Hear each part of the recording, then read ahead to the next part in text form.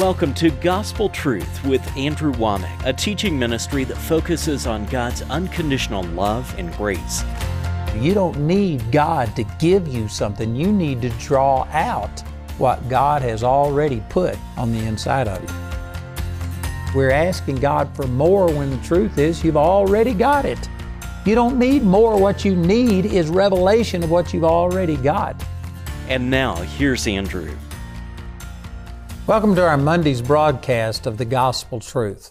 Again this week, I'm teaching on a subject that I've entitled, You've Already Got It, and the subtitle of this book is So Quit Trying to Get It. People are asking God for things that He's already given. And you know, I've used this example a lot, but if I was in a church service, I'll often go and just hand my Bible to someone, and then I'll say, now what if this person that's got my Bible laying in their lap? How would I respond if they say, could I have your Bible? If you're asking me to give you something that I've already given you, how do you respond to something like that? You know, honestly, I don't know how I'd respond. I'd probably just be silent, like wondering, what are they asking for? What do they mean? Don't they realize that I've already given them a Bible? If you're asking for something that you've already got, the person who gave it to you is just kind of dumbfounded, like, they don't know what to say. Very similar to the response that you're getting from God when you're saying, oh God, heal me, and you hear nothing. And oh God, bless me, and oh God, give me finances, and you're begging God for all these things and you aren't hearing anything. If God could be confused, I believe that God would be confused, thinking, why are they asking me to do what I've already done? Didn't I say, like in 1 Peter 2:24, that by my stripes they were healed? They were healed. If they were healed, then they are healed. Why are they asking me to heal them? It's because we don't believe we are healed. We believe more what we feel, what the doctor says, than what God says. And so that silence that we get on the other end of our prayer is God. You know, again, I'm taking some liberties here, but in a sense, it's like God saying to Jesus, didn't you tell them that by your stripes they were healed? Why are they asking for this when you said that you've already done it? You know, it's just not smart to do that. This is what I'm trying to get across, that God has anticipated every problem we could ever have, and before you ever had the need, God had already created the supply. The supply existed, and if you're born again, if Jesus has become your Lord, we read these verses already, that you have already received forgiveness. God already lives on the inside of you, and everything that God is and has is inside of you. You don't need God to give you something. You need to draw out what God has already put on the inside of you. And I've been reading through Ephesians chapter 1. Let me go down to verse 15. And in verse 15 through the end of this chapter, Paul begins to pray a prayer. Before I read this prayer, let me just ask you a question. If you were asked to write a prayer out for people 2,000 years in the future. You know, when Paul wrote this, it was nearly 2,000 years ago, and here we are reading his prayer today. If you were going to write a prayer for people 2,000 years in the future, how would you pray for them? Because I've heard so many people pray, I can tell you what the majority of people watching this program would pray. You would pray something like, oh God, just bless these people. God, pour your Spirit out upon these people. Do a new thing. Oh God, move. Oh God, and it would be all pleading with God to do something, some new thing, touch these people. How is Paul's prayer? Pay attention to this. Paul's prayer isn't God, do something. God, pour out your Spirit. God, move. It's God, show them what you've already done. That's totally different. Most of us are asking God to do something He hasn't done. Paul was praying that we would get a revelation of what Jesus has already done. He's already provided everything. In verse 15, he says, wherefore, I also, after I heard of your faith in the Lord Jesus and love unto all the saints, cease not to give thanks for you, making mention of you in my prayers, that the God of our Lord Jesus Christ, the Father of glory, may give unto you the spirit of wisdom and revelation in the knowledge of Him. Somebody right there says, well, right there He's asking God to give them wisdom. If you take it in context, verse 8 says, wherein He hath abounded towards us in all wisdom and prudence. God had already given them. When you get born again, you've got the mind of Christ in your spirit. 1 Corinthians chapter 2, verse 16 says that. You've already got the mind of Christ. You've already got wisdom. He's just praying that God would draw this wisdom out. If you take it in context, you can see that. So He says that God would give unto you the spirit of wisdom and revelation in the knowledge of Him. And look at this in verse 18, the eyes of your understanding being enlightened. In other words, this is just praying that you would begin to understand what God has already done. He's not praying that God would touch them, do a new thing, pour out your Spirit, give them faith, give them a new anointing, do something you've never done before. No, He's praying that their eyes would be opened to what they already have. The eyes of your understanding. The word for understanding right here is the Greek word dianoia, and it means deep thought, not surface level, not just intellectual knowledge, but a heart knowledge, that their eyes would be enlightened, that they may know what is the hope of His calling. Again, I have taught on every one of these phrases for 30 minutes to an hour at a time. I'm skipping through this very quickly, but the eyes of your understanding being open to the hope of His calling. We are partakers of His calling, of His ministry. I am representing Him. You are representing Him, Christ. We have a union with Him. Man, that is awesome. I wished I had time to teach on that. And what the riches of the glory of His inheritance in the saints. Some people, when they think about the glory of God, they want to picture the throne in heaven. They want to picture the rainbow that surrounds the throne, all of the angels, the 24 elders, the crystal sea, multitude, and all of those things are good in their place. But this is saying that your eyes would be open to the glory of His inheritance that's in the saints. I'm not denying that heaven is awesome. The glory of God is in heaven, but the glory of God is in you. 2 Thessalonians chapter 2 says we have been called to the obtaining of the glory of the Lord Jesus. You now have the glory of God in your spirit. And some of you are immediately looking like, where is it? You look in the mirror. It's not in the physical body. It's not in your mind unless you've been renewing your mind and drawing that glory out and renewing your mind, but it's in your born-again spirit. You have the glory of God. The inheritance is in the saints. It says in Romans chapter 8, I believe it's verse 18, that the sufferings of this present world are not worthy to be compared to the glory which shall be revealed in us. Not to us, but in us.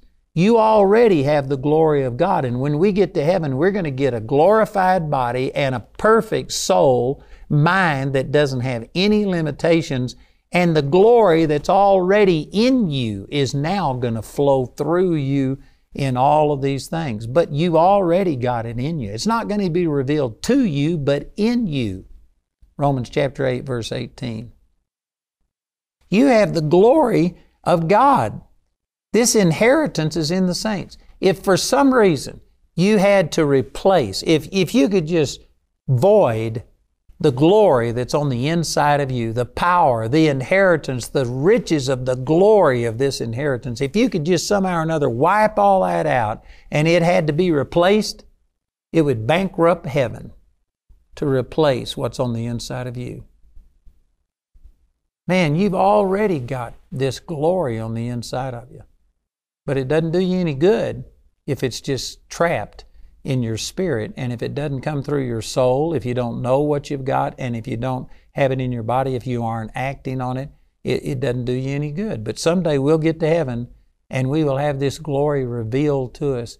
And I believe that that's one of the reasons that, God is going to have to wipe tears away from our eyes. Most people interpret that as we just suffered so much in this life that we're going to limp into heaven, and when we get there, we're all going to be crying because, this earth life was so bad. But I believe it could also be that when we stand before the Lord and all of a sudden we get a glorified body and a renewed mind and we understand what we had the whole time, that we had the glory of God. I had the same power on the inside of me that raised Jesus from the dead, and I suffered with sickness and disease and arthritis and this pain and that pain and this, and I put up with all of this when I had the glory of God on the inside of me the whole time. I believe that there's going to be weeping and wailing of gnashing of teeth, and God is going to have to supernaturally wipe tears away from our eyes, not only because of all of the hardship that we had in this life, but when we realize that we live so far below our privileges and didn't take advantage of it. I think that there's going to be some weeping and wailing, and God's going to have to wipe tears away from our eyes. So in that 18th verse, He's praying that you would see what is the riches of the glory of His inheritance in the saints.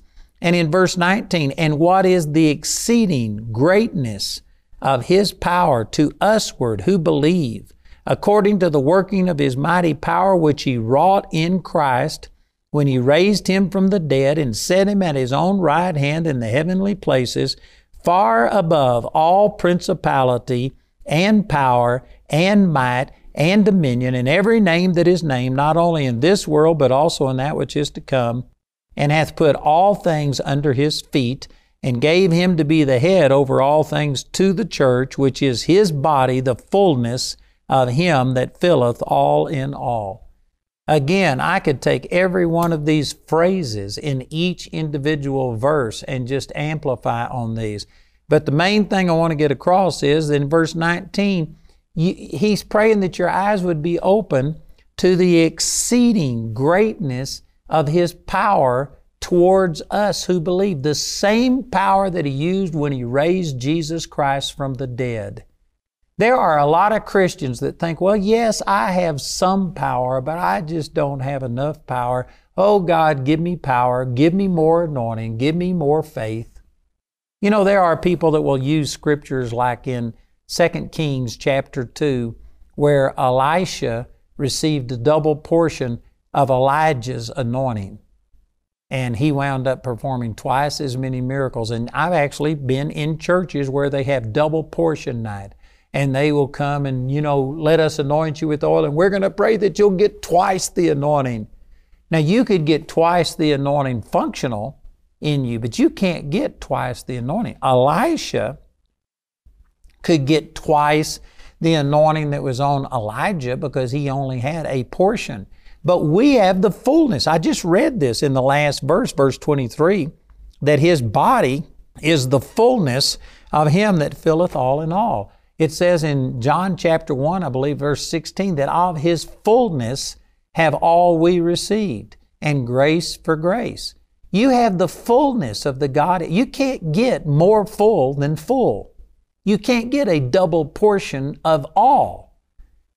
You didn't get just a little bit of Jesus when you got born again. You got the whole Jesus. You have the fullness of the Godhead dwelling in you bodily, and you can't get more. So when you say, God, I just need more of you, I need more power, I need more anointing, I need more faith, you might need more operative in your life, but you can't get more. Where would God go to get more?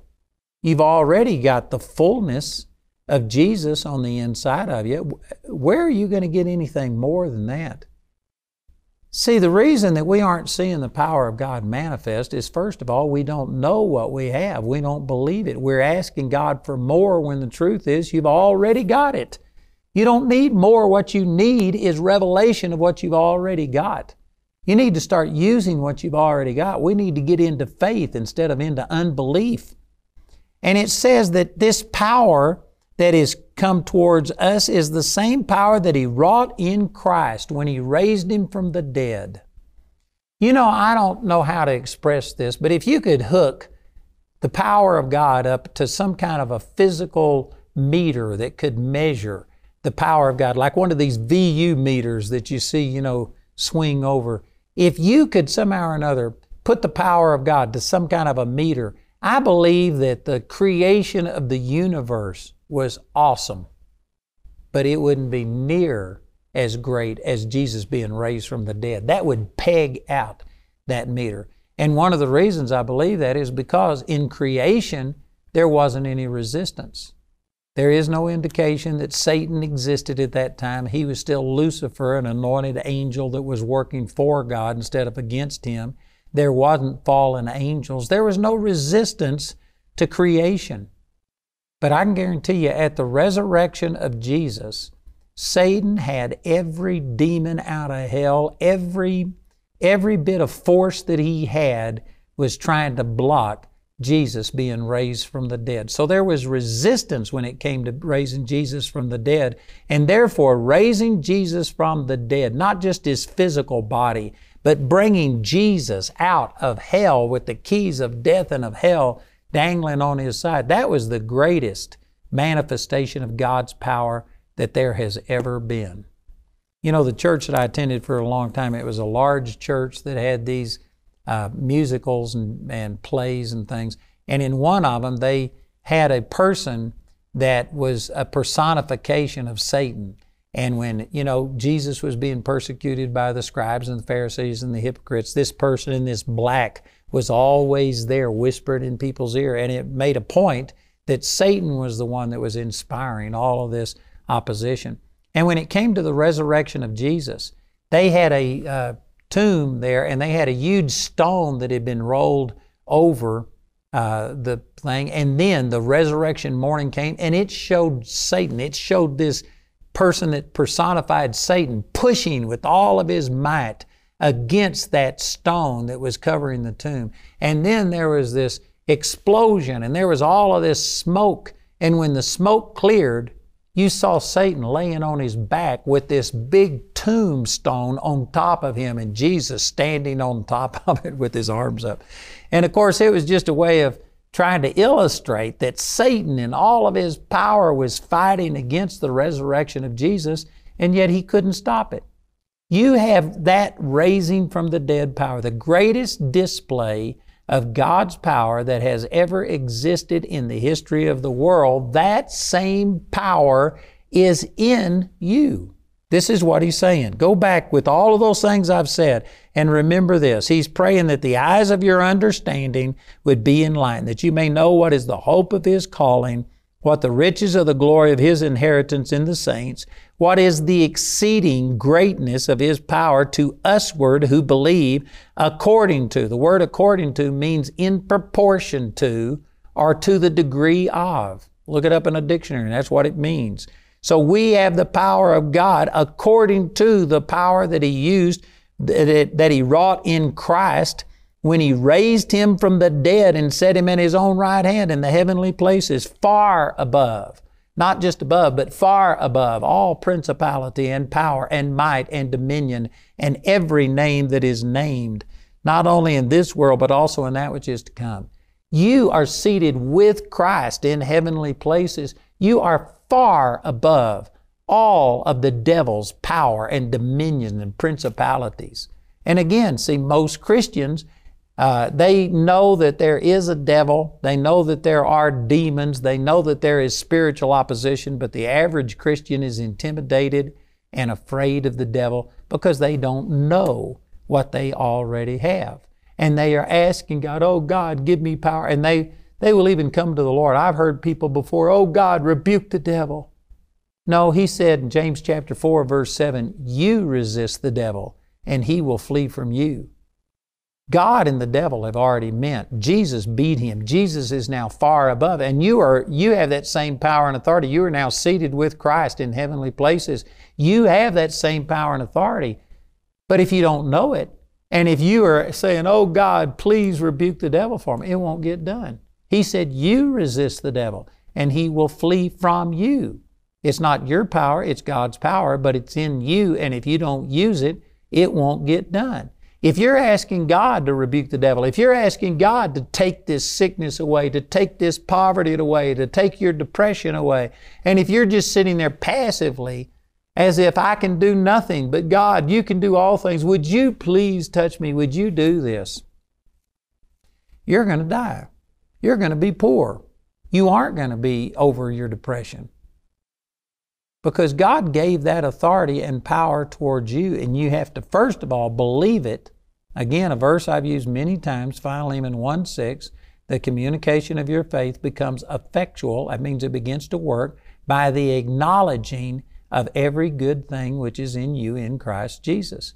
You have to acknowledge that it's there. You have to believe. You have to know that you are seated with Christ above all principality and power. And then you have to use it. And the power of God is voice activated. Proverbs 18:21, death and life are in the power of the tongue. You've got to start speaking it out your mouth and say, Satan, I resist you in the name of Jesus. You flee from me. It's God's power, but it's in me. And I command you, I resist you, and you have to flee from me. And only when you take your authority and start using it and resisting the devil will that sickness, will that poverty, will that depression and oppression leave you. You can't just say, oh God, please do it for me. God has done His part. You've already got the same power that God used to raise Jesus from the dead living on the inside of you if you are born again. That ought to be enough for your headache, for your sugar diabetes, for your cancer, for your cold, for your whatever. The power that's on the inside of you is so exceedingly great that it's not even comparable to the problem that you have. I had a man come to me one time, and he asked if I would pray for him, and I said, what's wrong? And he said, I got pain in my neck. It goes down into my shoulders, down my spine. I got pain in my hip. I got a sciatic nerve. And he described things from head to toe, all the way down to his feet, talking about his feet hurting. And he says, but if you could just pray and get the pain in my neck to leave, I could live with all the rest. And when he said that, I just said, well, I understand. I said, if we were to ask God to heal all of these things at one time, the lights in heaven might dim. I'm not sure that God's got enough power to pull all of this off. I mean, let's just ask Him for a little portion of this because He may not be able to do all of it. And when I said that, this guy just said, boy, that was really stupid what I said, wasn't it? I said, it was real stupid. I said, God's power is so exceedingly great that it is no problem for anything from your head to your toe. We got a woman in our Bible college. She came to one of our conferences this year, and I forget the exact number, but it was over 50-something diagnosed problems in her body that she was living with. And did you know she's now in our Bible school, and I talked to her just last week, and I forget now, but I think there might be one or two things that she's still dealing with. In just a couple of months, over 50 things, diagnosed problems in her body have all been healed. God is not short of power. The power that is on the inside of you is the same power that raised Jesus Christ from the dead, and it's more than enough for anything that you need. But you've got to, first of all, acknowledge that you have it. Quit asking God to give you something that you've already got. Start thanking Him that you've got it. Start using your power and start agreeing, and the devil will flee from you. I'm out of time today, but I am going to continue this teaching again tomorrow. I encourage you to listen. Our announcer is going to tell you about how to get this teaching. There's, I think, 6 parts to this teaching if you get the CDs or DVDs. Today's my last day to make the first teaching in this set available. And so listen to our announcer. He'll give you all of this information. And then please call or write today and join me again tomorrow as I continue the gospel truth. Charis, an accredited Bible college in the beautiful town of Woodland Park, has been changing people's lives for over 25 years. The people here are so like-minded. They want to help you grow. These are people who genuinely care about you. They want the best for you. Be prepared to be blown away with the teachings. It's not just a season in your life. There's no way you can't change. You can't really go wrong going to a place that you get to sit and listen to the Word for 4 hours a day. Being under the Word that much just allowed God to pour so much into me. If you feel supernatural peace about coming to Charis, that's God. I know you're like, how, when, where, all these questions, just do it. The Lord will provide. I was doubting and second-guessing it, but when I took that step of faith, immediately, things were provided. Just being around like-minded believers, teachers who are there for you and ready to talk to you at any moment and answer your questions, there's just nothing like it. Just follow the leading of the one that you serve, and that's always going to be the right direction to go. Go to charisbiblecollege.org to register today.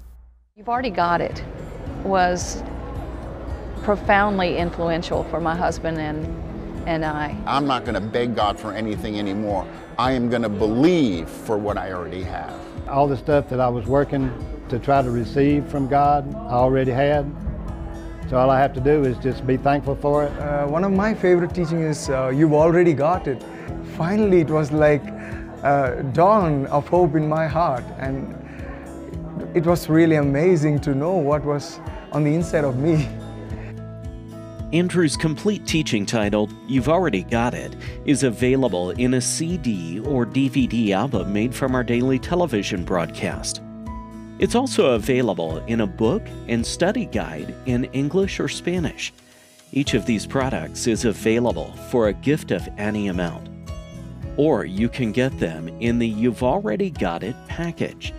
This package includes the book, the study guide, and your choice of either the CD or DVD album.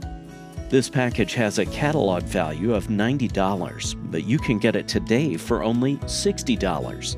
The individual topic highlighted on today's broadcast is available as an audio CD for a gift of any amount when you write or call. We encourage everyone to give because there's a blessing in giving. But if you're simply unable to afford it, Andrew and his partners will provide today's teaching free of charge. This is the last day we'll be offering this teaching, so be sure to respond today. We want to say a special thank you to the grace partners of Andrew Wommack Ministries. Your gifts make it possible to put free ministry materials into the hands of many people in need. If you're not already a grace partner, we ask you to pray about becoming one today. You can become a grace partner or order resources through our website at awmi.net. Or call our helpline Monday through Friday from 4:30 a.m. to 9:30 p.m. Mountain Time at 719-635-1111. I tell you, I'm excited. God is going to do something special during these meetings. I am enjoying this conference so much, I literally cannot wipe the smile off my face. Seeing Andrew was great, and being able to meet him was awesome. He speaks into your life like no one I know. I mean, he makes the Word come alive. Andrew's teaching and the love that he has for God's Word and truth, it is the gospel truth.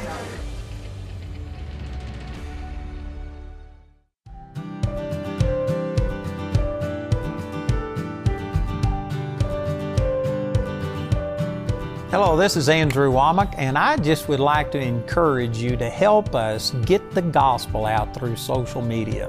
By joining us on Facebook, you will receive exclusive content, like Andrew's weekly Tuesday Night Live Bible study, teachings, live streams, and Q&A sessions with Andrew.